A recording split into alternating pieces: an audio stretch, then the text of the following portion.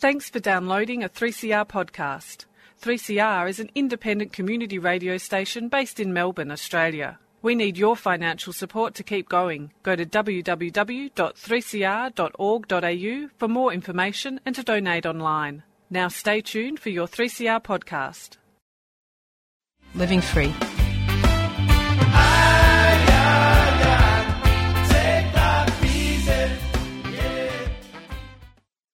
Welcome to the Living Free Show on 3CR Community Radio, 855 kilohertz on your AM dial and 3CR on digital radio. Hi, I'm Bill, and I'd like to acknowledge the Wurundjeri people of the Kulin Nation, traditional owners of the land from which 3CR transmits people-powered radio. I'd like to pay my respects to the elders past and present, and to acknowledge that this land was stolen, that sovereignty was never ceded. Each week on the Living Free Show, we showcase one of the many programs that assist in recovery from drugs, alcohol, gambling and food addictions. Our guests share their recovery story and highlight that shared experience saves lives. I'd like to welcome Brendan to the show this afternoon. Hi, Brendan. Hey, Bill. How you going? Good, thanks. Brendan's a compulsive gambler who's recovering with the help of Gamblers Anonymous. So, Brendan, we've had you on a few times over the years. I think it might be your fourth time, really. It was 2019. And then 2020, 2021, and now we're up to 2022. So we're keeping a close tab on your recovery. Yeah, no, those who know me well will attest to the fact that I love to talk. Yeah. And I love to talk nothing more than, what I'm going through or what I went through. My sole goal is if I can help one person, then, when I was busted, I done what I set out to achieve. If this is one way I can do that, then I'm happy to be on air. Yeah, well, that's good. I look back over the podcasts that we put out each week, and I noticed that in 2019 your podcasts had over 600 views. In 2020 it was over 500, and in 2021 over 850. So you are getting a bit of coverage out there, which is good. I appreciate that to everybody that listens. So thank you. Yeah. So Brendan, we usually talk about growing up in history and what got you into gambling, just to give people an insight into how you got into it.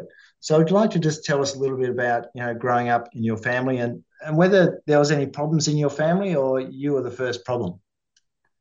No, I was definitely the first problem. I mean, we were a pretty quintessential Aussie family, two working parents, two children, Commodore or a Falcon, probably had both at some point, I'm sure.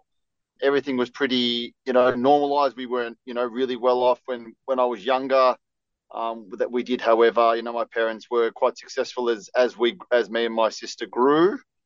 There was no real, signs of, what was to come, I guess. Besides the fact now that I've done, a heap more research, a heap more education, more, personal development, to understand that what I was doing when I was, a kid and a teenager and then a young adult even, they're all, signs and, sort of, I guess, red flags to what was to come that, now I can sort of pinpoint, the addiction to playing like time zone video games, going to, the Melbourne show, wanting to play all the prize games all the time, like the thrill of getting something, for nothing or relatively easy, I guess, was always the thrill now that I can look back and do that.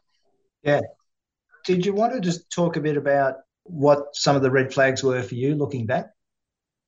I think that definitely the want to always play the games that had the noise or the lights or the attraction of winning a prize, pay $1 for the chance to win a massive, even if it was a teddy bear when I was a teenager, or, that anxiety of having an exciting event the next day or something and not being able to sleep for the entire evening, with anticipation and excitement. What I think at the time was just excitement, for something I now can recognize as, actual anxiety, diagnosed anxiety and, almost a stress trigger of what was to come, and now through countless, psychology, psychiatrist and personal development stuff, you can sort of pinpoint these moments that, seemed nonchalant at the time, but, played a critical role in shaping the path that I took when I did. Yeah. So what sort of age were you when these things started to grip you? Teenage years, when you're allowed to go to, like the Melbourne show on your own, at 14, 15, festivals or carnivals in local councils or whatever. That's where it all started. And then the actual gambling side of things, like the first time I gambled, I was 17, fake ID, Crown Casino, mate's 18th birthday. So it would have been August the 8th or 9th. So I would have been 17. So that would have been 2003. Was the first time I gambled. I can remember coming down from level 3 at Crown where the bar was down into the gaming, the flashing lights, the noise, seeing all the money. That's the very first time as what I can pinpoint as gambling. And then the rest of the things were, sports days at school or like any festivals or carnivals or, big school events, even finishing, graduating things. They're all, anxiety moments when changing schools, when sleep was interrupted, and they were all telltale signs of what was to come. You talk about the anxiety, but did you recognise anything at the time? No, nothing at the time. I mean, I was a kid or I was a teenager or I was, just excitable and, wanting to go and spend the money that I'd worked to earn and buy show bags and play games and go to Time Zone and do, these kind of things. And, I guess a lot of it could have been attributed to being just normal kid behaviour. If it was taking a couple of bucks from mum's purse, it was on the bench to go to the milk bar, which I got caught for and punished severely for that, or, anything to do with activities that you could just say, oh, he's just a kid or he's a teenager, like he's just, doing that. That's how it was treated and that's how it was looked upon, Looking back now, even my parents can sort of, understand through talking to me and understanding what I did, that these things were all triggers or signals of what was going to happen eventually, regardless. Yeah. So when did your gambling in earnest start then? I mean, like on my 18th birthday is when I really started to go a lot. And that first sort of, 12 to 18 months of being what was, termed an adult because I could drive and these kind of things go out. That was when I really, because I was working full time as well. So I had capacity, to earn income and to have money. Yeah. I also had, parents who would support me and give me things as I needed, as every, parent does for their child. And then that first, 18 months to, 19 months, I did a lot of, early small damage, but, knew that I had a problem, but, sort of thought I'm just young. I can just sort of get my way through it. And then, the stealing starts, the lying, the deception, the losing jobs because you're not working, the losing jobs because you're stealing from them. All of those things started. And then that's when the first intervention came from my parents. But the bailouts also come, the help, the support, all the things that I now know don't actually help. But at the time, you don't really know any better, and they don't know any better either. Like I'm the one lying and deceiving and pulling the wool over their eyes. It's not their fault that, they've got love and adoration for their child, and yeah. So I guess the other question that I like to sort of pose to people is that if you think of yourself now and if you saw somebody with those behaviours, what would you do? I mean, I now have a 5, he's almost 5.5, and I can see a lot of similarities in him, not just in looks, but in behavioural and anxiety and just personality that were in myself. And I think that through, education, I can, help him to be, better, but I'm looking for these signals now, because I've been through it. I think that, anyone that has a son or a daughter or a partner or something that, doesn't have any experience or any knowledge in addiction or in gambling addiction or in just general addiction, I think it becomes very difficult to go, oh, how did I not see those signs or those signals? But like, if you're not looking for it, you're never going to find it, is my sort of, attitude towards it. And we're very, very good. Gamblers are very good at, as every addict is, of masking. Gambling is a much easier addiction to mask and to cover than some of the other addictions that are out there. Yeah, because you're seemingly unaffected by the addiction. Yeah.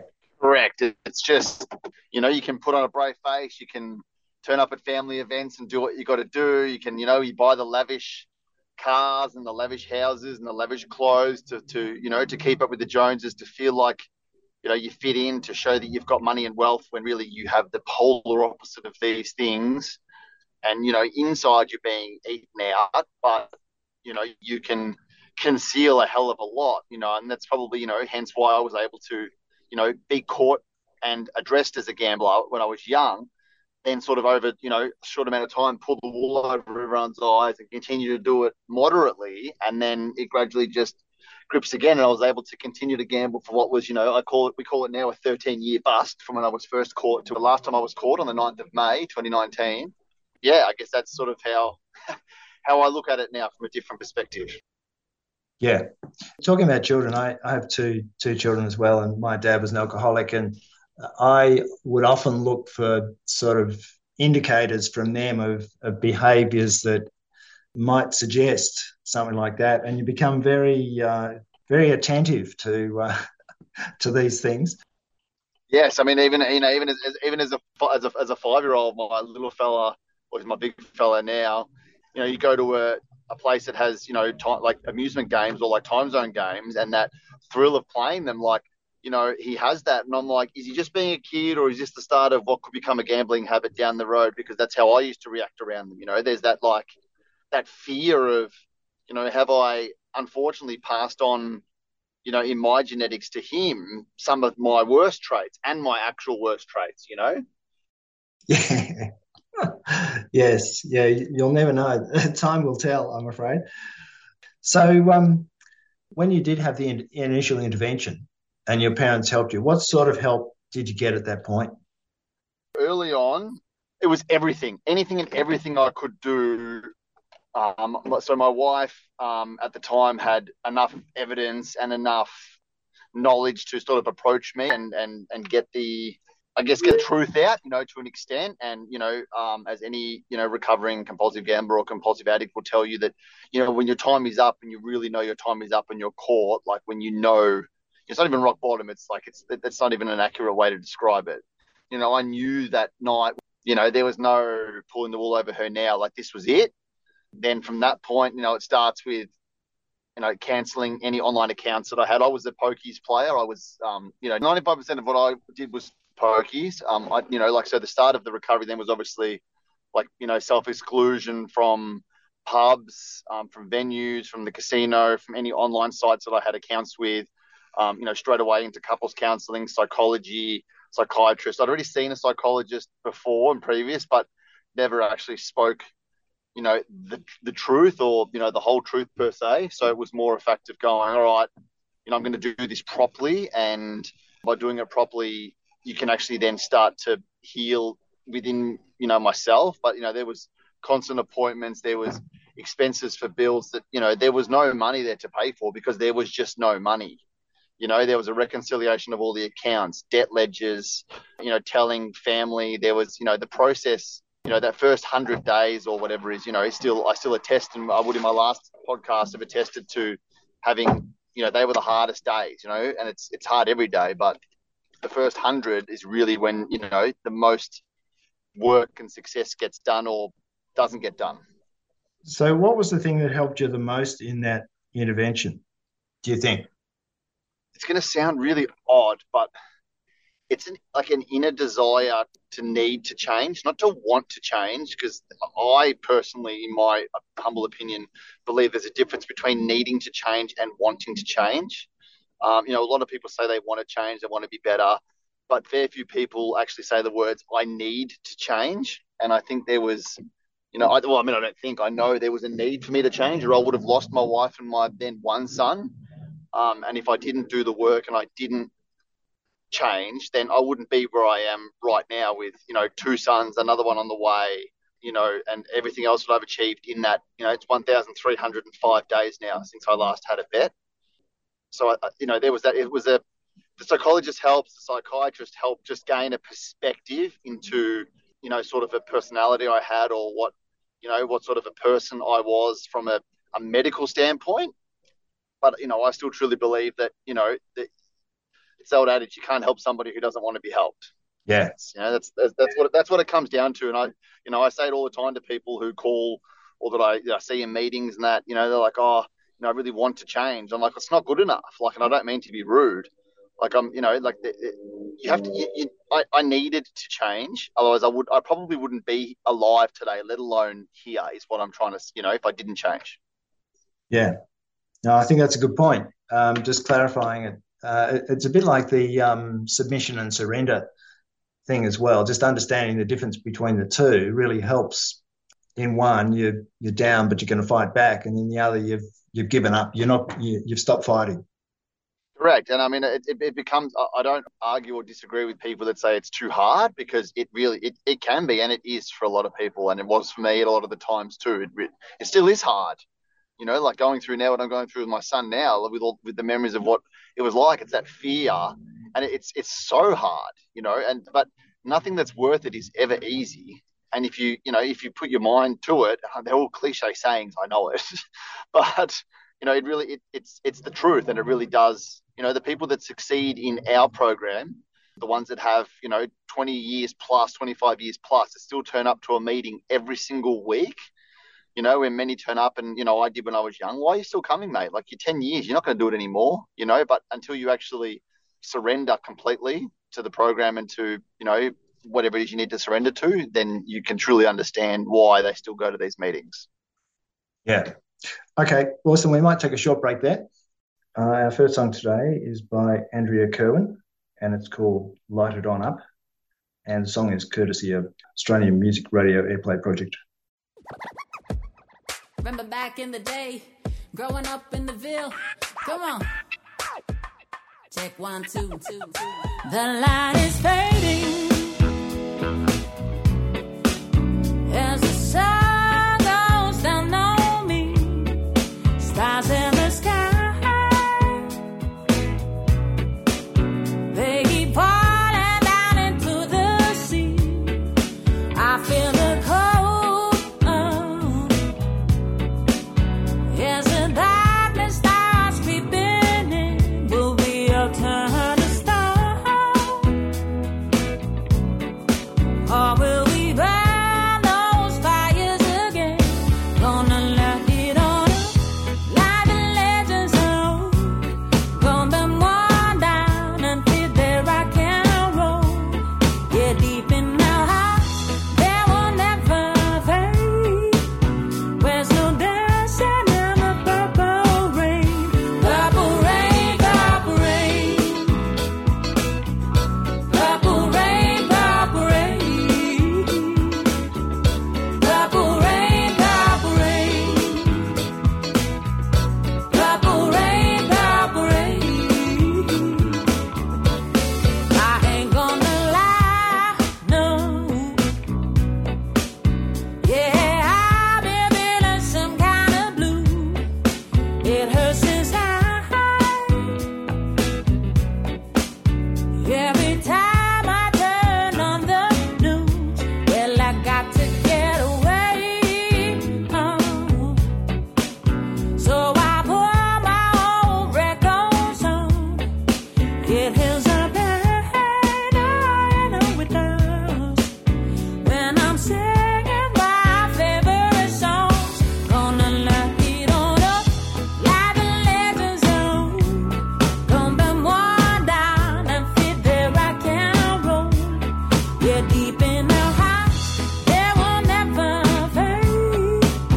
Where's no dancing in the purple rain?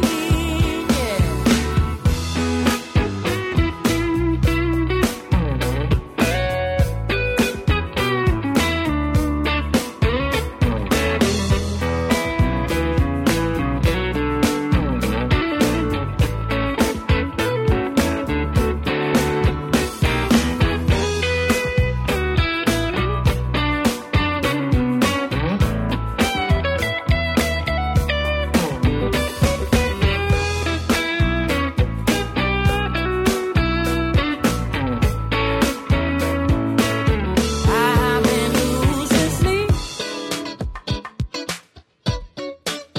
'cause I'm living in a waking dream. Yes, I believe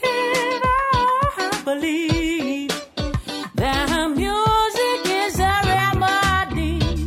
So go get your record, yeah, and please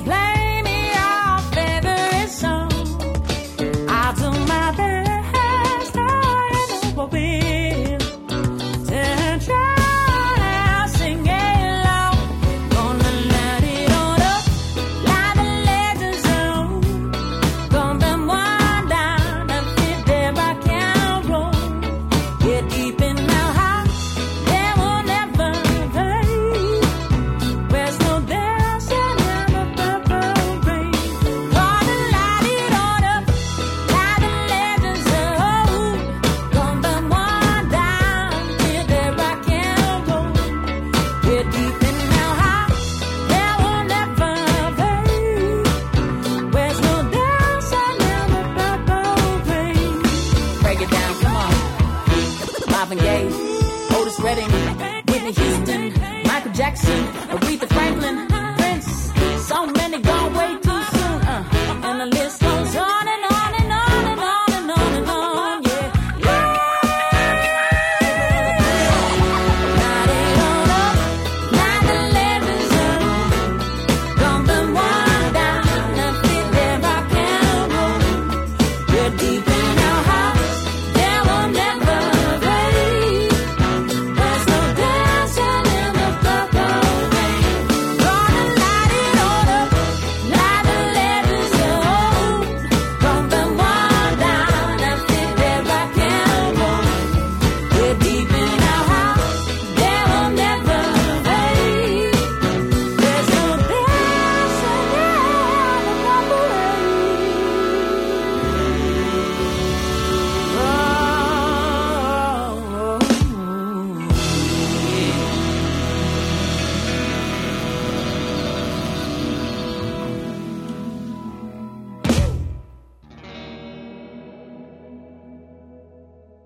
No crime, no time. Fix Victoria's bail laws now. Prisons are bursting at the seams with poor people. ISJA Melbourne is calling on the Victorian government to release unsentenced people on remand from Victorian prisons. First Nations people are 3% of the population, yet represent 29% of the general prison population. 89% of First Nations women entering prison are unsentenced, ISJA Melbourne is asking you to sign the No Crime, No Time petition. which can be found on ISJA Melbourne's Facebook page. Indigenous Social Justice Association Melbourne is a 3CR supporter.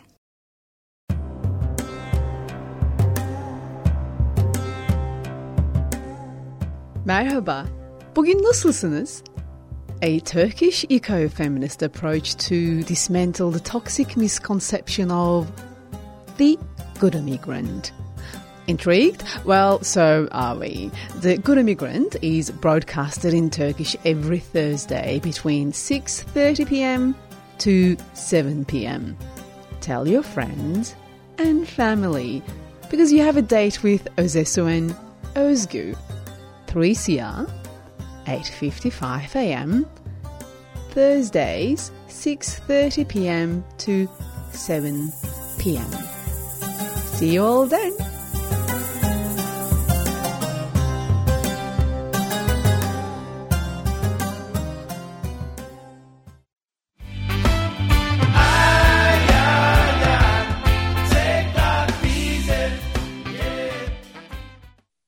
Welcome back. This is the Living Free Show on 3CR, 855 kilohertz on your AM dial and 3CR on digital radio. If you'd like to listen to one of our many podcasts, you can find them on your preferred podcast platform or just Google 3CR Living Free and check out our website. You can also contact us via phone, email or Twitter. Today I'm talking with Brendan, and we're talking about compulsive gambling and his recovery through Gamblers Anonymous. So, Brendan, before the break, we talked about the need to get into GA to address your gambling problem. So do you want to talk about your early recovery? And you mentioned that the first 100 days has been the hardest. So do you want to talk about some of the issues that you face coming into GA as a new member?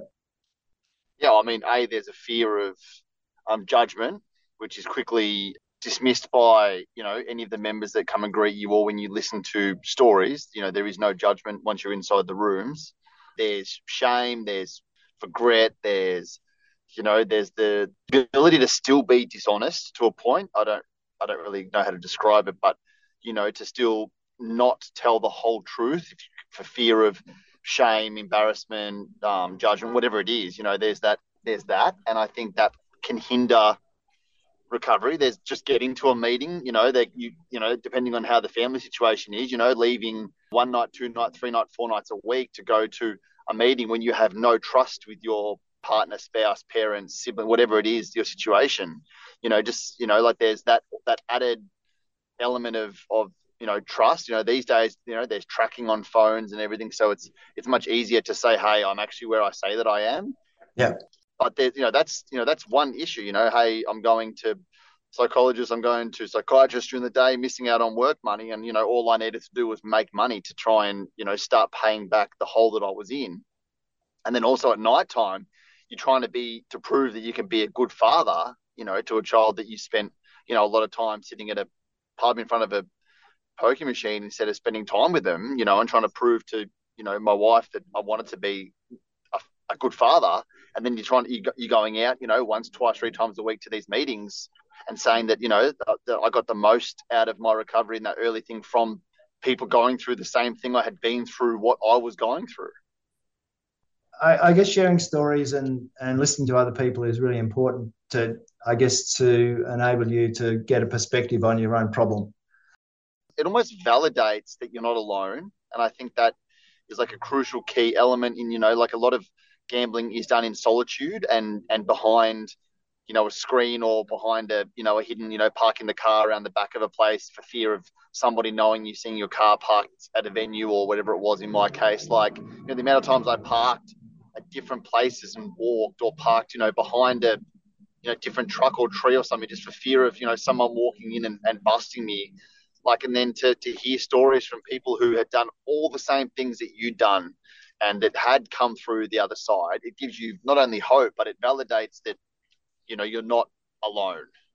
Yeah. Now, you raised an issue before about trust, particularly with family and I guess work.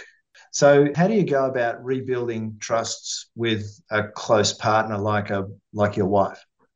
Well, I mean, as our couples therapist told me from the very first session, that trust isn't built by grand gestures and putting big pavers down to build a path. It's built by hundreds and thousands of little pebbles underneath making a new path, and it takes hundreds, thousands, millions of little things in order to build trust back.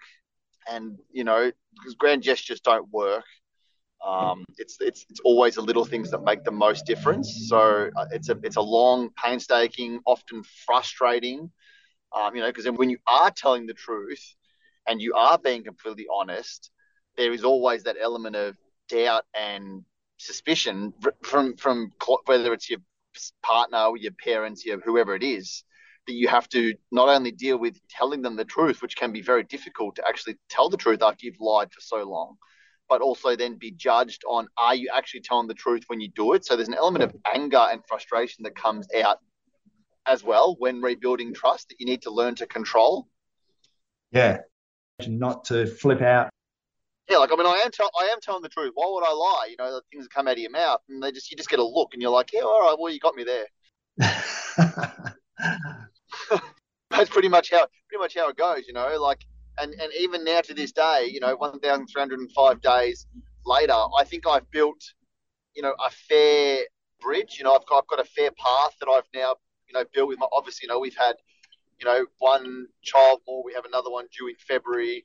You know, we built our life further from, you know, May the 9th in 2019 and got through a lot. So I think that I've built, you know, a level of trust. Whether I'll ever gain absolute trust again, it's completely up to my wife and my parents and my in-laws and whoever else I've hurt and you know, lied to. That's out of my control. I can only do, you know, and I say it in the meetings and I say to people I speak to, you can only control what I can only control my feelings and my actions. I can't control how she feels or how anybody else feels. And once you can accept that as well, you can also start to mend and, you know, and heal and move forward. Yeah. Now, it's important to understand that it doesn't matter what you do, other people's perceptions will be their perceptions, for sure. Correct. You can't change somebody else. You can lead a horse to water, but you can't make him drink it. Yeah, it's hard enough to do that for yourself. Correct. So in meetings then, how valuable is it to have people at the same position as you in the meeting, in the same position of recovery, I mean? I think having somebody that's, you know, in a similar spot, whether it's how many days they've got or whatever it is, or even just the same age, I think it gives you an easier outlet to talk to and someone to speak to. You know, early on I spoke to people who were, you know, the few people I spoke to the most were, you know, within a couple of years age of myself, had a young family with a 1 kid, 2 kids, you know, or even had a lot of years up, but were, you know, very similar in age to me. And then, like, they provide, like, a similar context of what you're going through. So if something to bounce ideas off or things that you're trying currently, right? So there's an amazing value in people at the same stage that you are, but I still, to this day, will attest that the most benefit from a member that I've received personally is from the members that have extensive time up, and there's not many of them that have 20 plus years that still go to meetings weekly, because that's proof that the meetings and what's said and done in those rooms works, and that you can turn your life around, and that hope is what drives you to keep being better. Yeah, the hope is an essential element, I agree. Believing that something can change even if you can't change it yourself. Yeah, and being a new member, the majority of them, I don't mean any disrespect, majority of them are the ones with a lot of time up are older members, okay? So, when I went in there, they can see where you're at. It takes their mind back to where they were at the same age, similar age, or even early on in their recovery if they were older. And then they almost indirectly speak to you through their share, through their story, right? And it may just, something they say will sit with you or trigger you because, I'm going through that at the moment. I remember, I told my wife not to give me access to the bank accounts for now because, I couldn't be trusted and I didn't want to have access to money, or I had to, every time I wanted to spend money, I had to run it by her. Like all these things that these people with the experience can tell you to help you get through where you're at. It's the difference between, a member going through the same thing as you are and someone that's, far ahead in their recovery. Yeah, it's good to see somebody a long way ahead in the recovery in real terms, because that gives you, I guess, a view of where you could be, what's possible. It's a tunnel, that's literally, because you literally will feel fully enclosed. I remember feeling like, the most alone I've ever felt, but I had the most support around me, with psychologists, psychiatrists, couples counselling, parents wanting to help, in-laws wanting to help, members wanting to help, people there, got the biggest network of scaffolding around you, holding you up, but I never felt so alone and, stuck in all of my life, and then having that little bit of hope and out, light into the tunnel, that's what I'm saying. It helps more than what anybody could ever understand. Yeah. So what sort of things changed over COVID as far as meetings went for you? How did you find electronic meetings? Yeah, so I actually started a meeting out in where I live. I started a meeting because there wasn't a meeting, within 30 minutes of this area, even longer in some cases. And I thought that there was a demand for it out there. So I started a meeting, and we got 3 meetings in before the very first lockdown and shutdown happened. And then everything went to Zooms. And in my personal experience, the Zooms, the nightly Zooms or whatever night you did, they were great at the start. And, during the first, lockdown or second lockdown, even when people were on there really telling, their stories and getting their therapies out, and it felt like being at a meeting, but just, I was in my own bedroom. So it was, nice and cozy, but as COVID got longer and progressed, our lockdown progressed for such a long period of time, I personally found the meetings became more of an outlet for people to just talk and communicate with other adults. And for me, that didn't really work. I then started to do more like specific Zoom meetings with like dedicated groups rather than like a GA-wide meeting, and even probably didn't do anywhere near enough meetings because I just didn't feel that I was getting what I needed out of it. So I was more of a phone call person. I would make, 3, 4, 5 phone calls a week to different members weekly and chat for however long we needed to chat for. And that was how I got my therapy from it. But, COVID changed the whole outlook of our fellowship, even coming out of COVID, the numbers, and even to this day now, the numbers still haven't hit back to where they were pre-COVID. Yeah, I think that's a fairly general sort of experience. Yeah, I think across the board. Yeah, I know my personal meeting, we still haven't gone back. We just stayed on Zoom because it was, I guess, more convenient and it meant no disruption in real terms.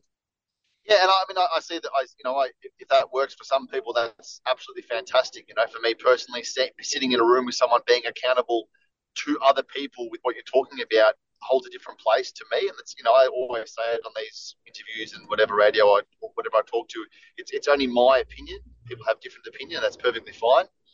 I get more out of a face-to-face meeting or a phone call with somebody than I do with a Zoom meeting. But that's just me. And I've got kids, young kids, that are going to bed when Zoom meetings happen. It's difficult. It's really difficult. Life is hard. Yeah. Yeah. It's one thing to not be out of the house as well, if that is an issue for a family.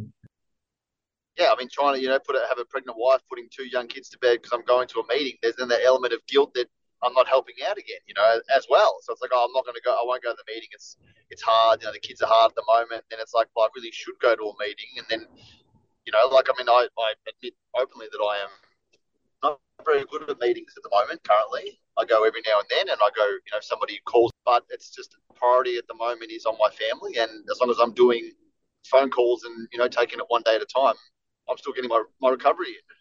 Yeah. Okay. Well, so we might take another break there. Our second song is by Leot, and it's called Somehow You, featuring Prudence. And again, courtesy of Australian Music Radio Airplay Project.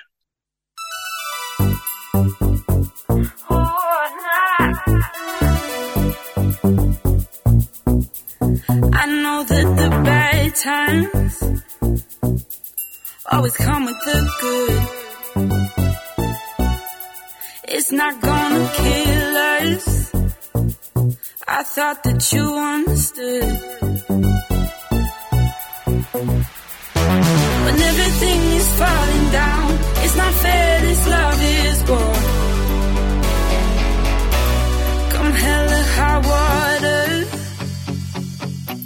it's good to know. It's good to know that together we're stronger than apart. Together we're better. We'll take every moment as it comes, and we'll never hurry. And when all I wanna do is run, and when all I wanna do is run away, somehow you make me wanna stay. Somehow you make me wanna stay. I mean, all I wanna do is run. I mean, all I wanna do is run away.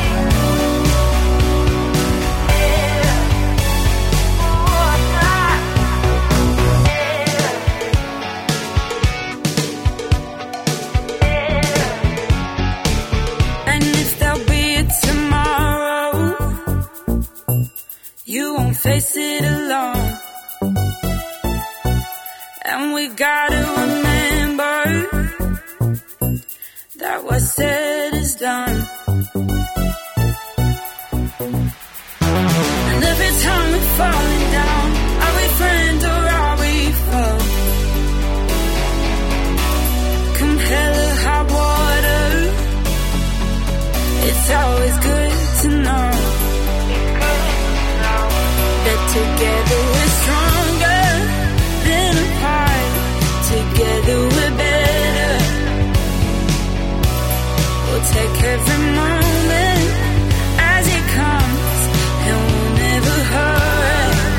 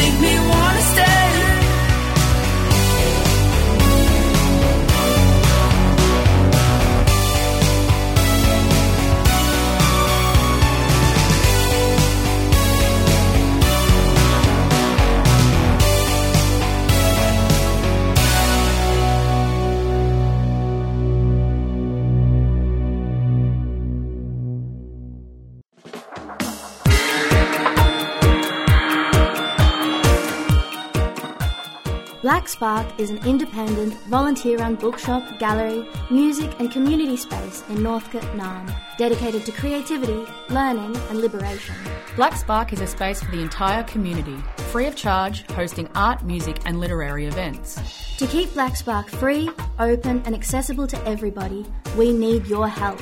We are calling for your support for our rent fundraiser to keep our doors open into the coming years. With your support, we can continue to host book and exhibition launches, art auctions, fundraisers, music gigs and facilitate opportunities and growth for emerging artists and grassroots communities. For more information, visit Keep Black Spark Alight on chuffed.com or check out Black Spark on all the socials. Keep Black Spark alight!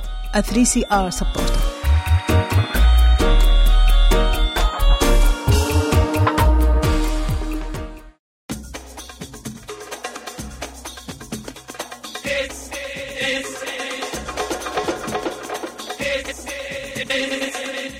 Salam Habibi. Salam Habibti.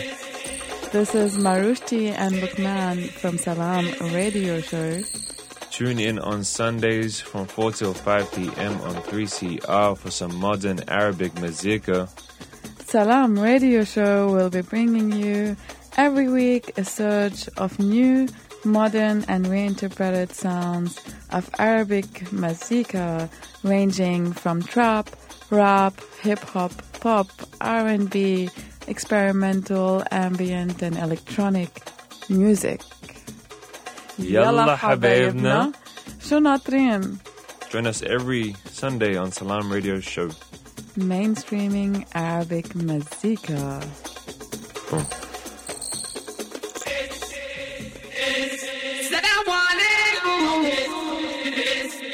السلام عليكم السلام عليكم السلام عليكم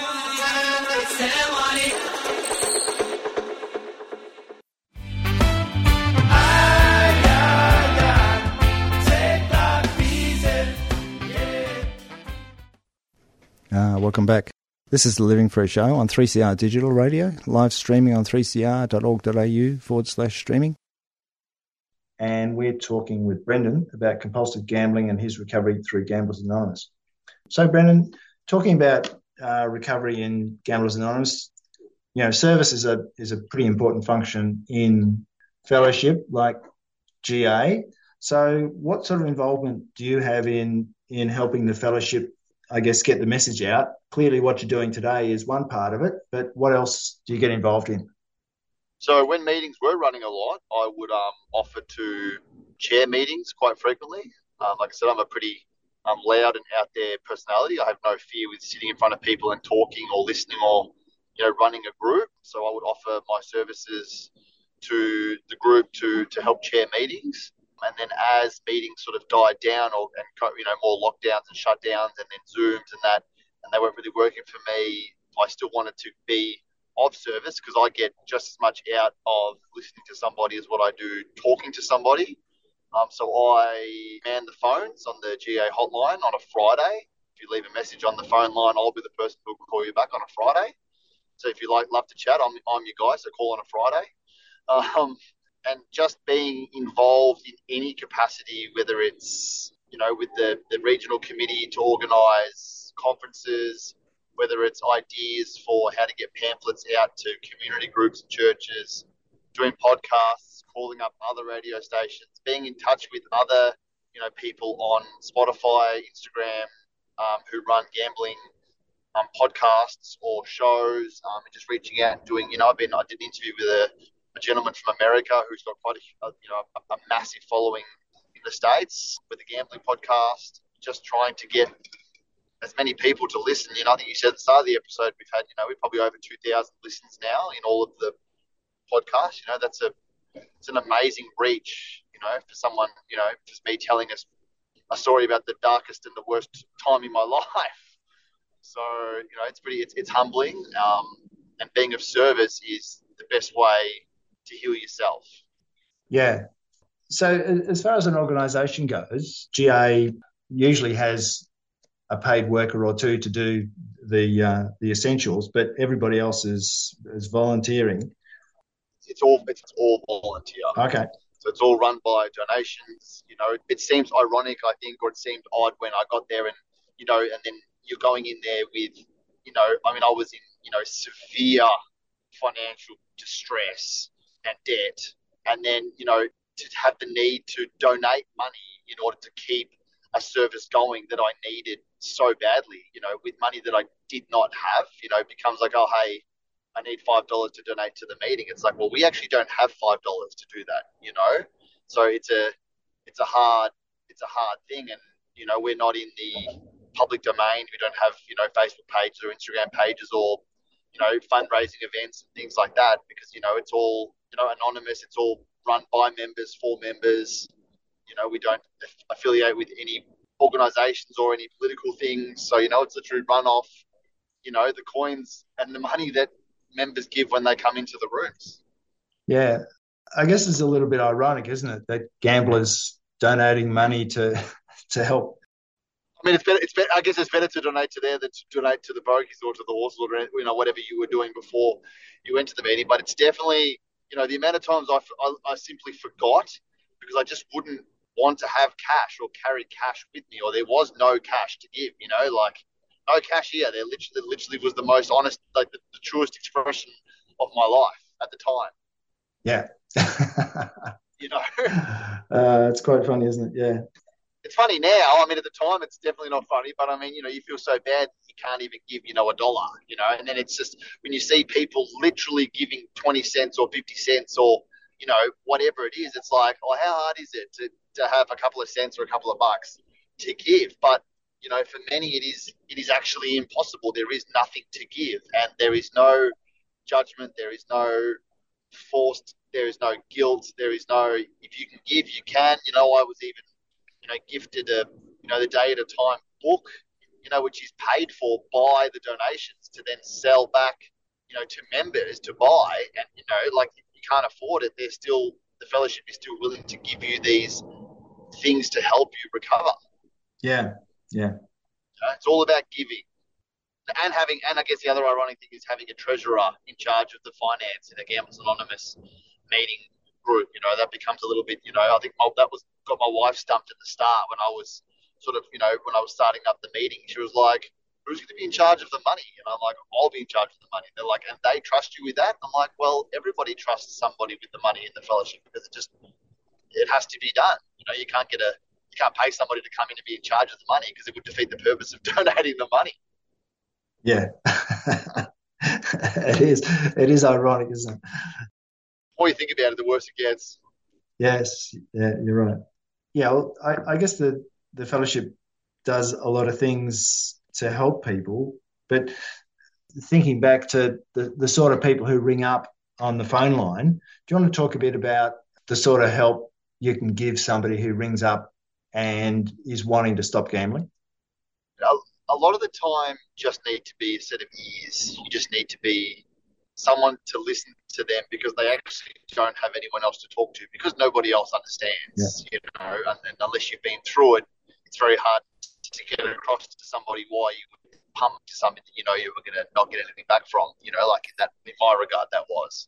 And, it's just guidance really to where meetings are, whether they're comfortable going to a face-to-face meeting. If they're not, there's Zoom meetings, where are you located? Having the list up on your phone as to where they can go, guiding them to services, like the GA, Gamblers Help number, places that have, because we're not counsellors, we're not advice. I'm not there to give advice. I'm there to listen. I'm there to point you to, Gamblers Help if you want, a qualified counsellor to talk to and to tell you where meetings are to turn around and get bumps on seats, really, and most of the time I'm just there to listen to people. That's what I do. And what sort of things do you think are most helpful for people to hear at that point? That it can be done.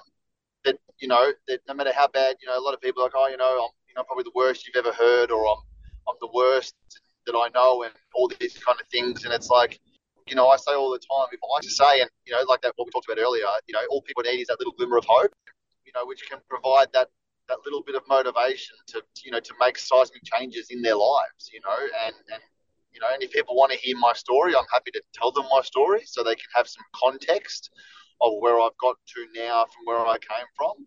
but I also don't shy away from the truth, about how, people are like, is it hard? I'm like, well, it's the hardest thing I've ever had to do. Like, we say it in the program, it's a selfish program, because if I didn't have GA, I didn't have a family. So GA became the forefront of my life. It became more important than my family, because if I didn't do it for myself, I wasn't going to have a family. It sounds selfish, and people may not understand what I mean by that, but when you're in it and you're doing it, you will understand what I mean.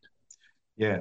And I think the other thing I've noticed as well is that you become so close to the people in the fellowship who are other members that they feel like family. They're closer than family.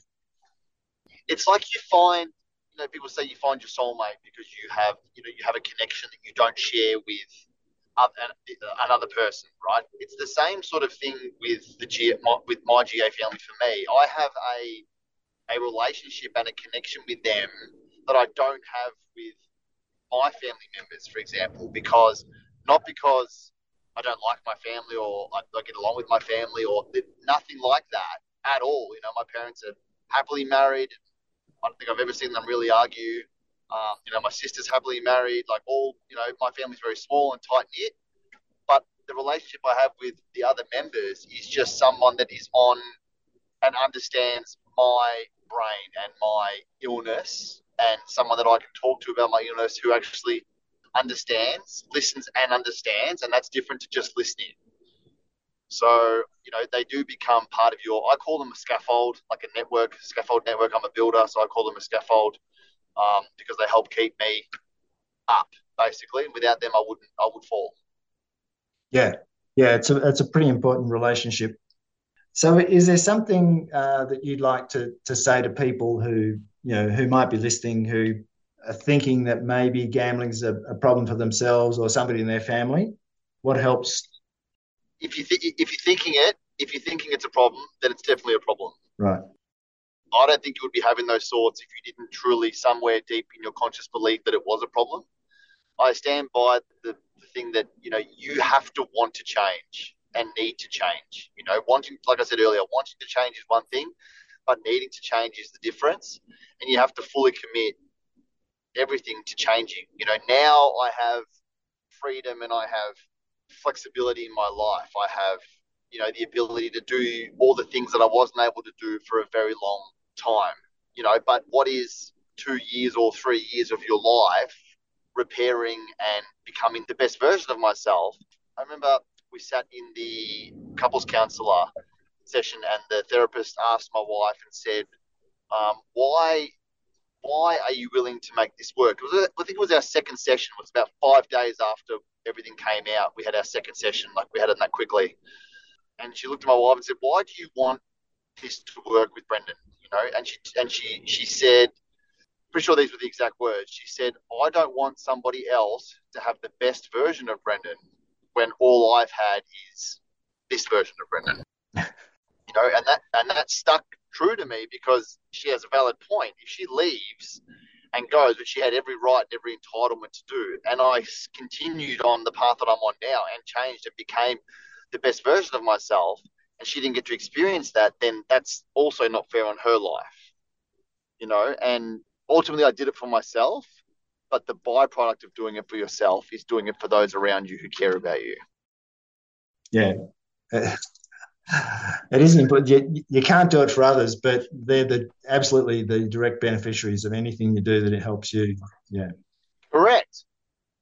The absolute direct, yes, I am the one that gains everything from what I did. I have the ability now to go out with my friends and to go out at night, to do things on weekends, and to buy things that I want, and to take my family on an overseas holiday, which we just did recently. Like, I have the ability to do that, because of the selfishness that I did and the work I did with myself at the start, and that provides, the platform to do the things later in life. I mean, I gambled for 13 years, right? So, 2 years of hard work and recovery, hasn't made up for the 13 years yet. Not for, and I probably never will, but it's gone a long way. Yeah, I think that being relaxed and happy in your life is really important for you and everybody around you. And very difficult.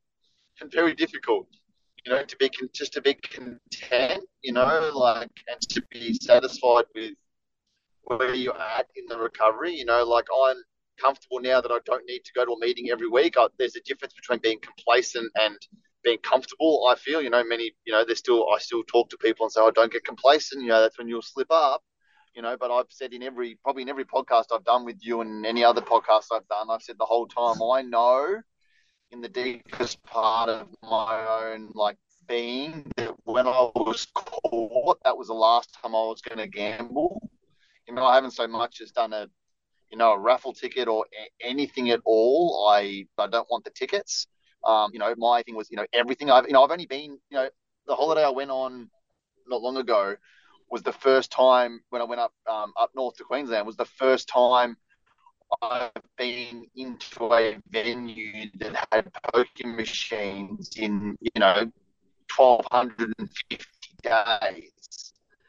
The only reason, I asked my wife so many times, are you comfortable going? We don't have to go there. And she basically was like, no, if you're comfortable, then I'm perfectly comfortable going there. But I choose to not go to places that, have poker machines. And I still haven't been with my mates to a pub in, over 3.5 years now, almost 4 years. If we go somewhere, that doesn't have pokies. And that's just my choice. Not that I feel like I will do it again, because I know that I won't, but I just choose not to. Yeah, it's essential to have that choice. I think that's the thing. And everybody has a choice. You can choose to stop gambling. You can choose to make change. You can choose to go to a meeting, and you can choose not to go to a meeting. Everybody has a choice, and that's why I say it's selfish, and it's the hardest thing to do is to turn around and say, I am a compulsive gambler. I am a gambling addict. I am however you say it.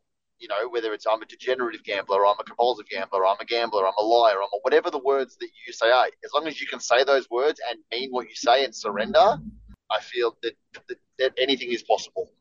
Yeah. Okay. Well, that's about all we've got time for today. So I'd like to thank Brendan for sharing his gambling recovery story with us and talking about how Gamblers Anonymous has helped him. Thanks, Brendan. Thank you very much, Bill. I appreciate your time as always. No worries. Pleasure.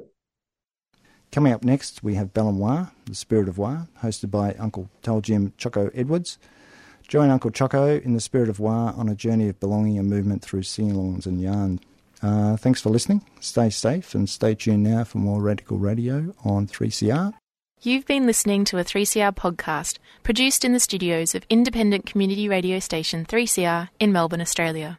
For more information, go to allthews.3cr.org.au.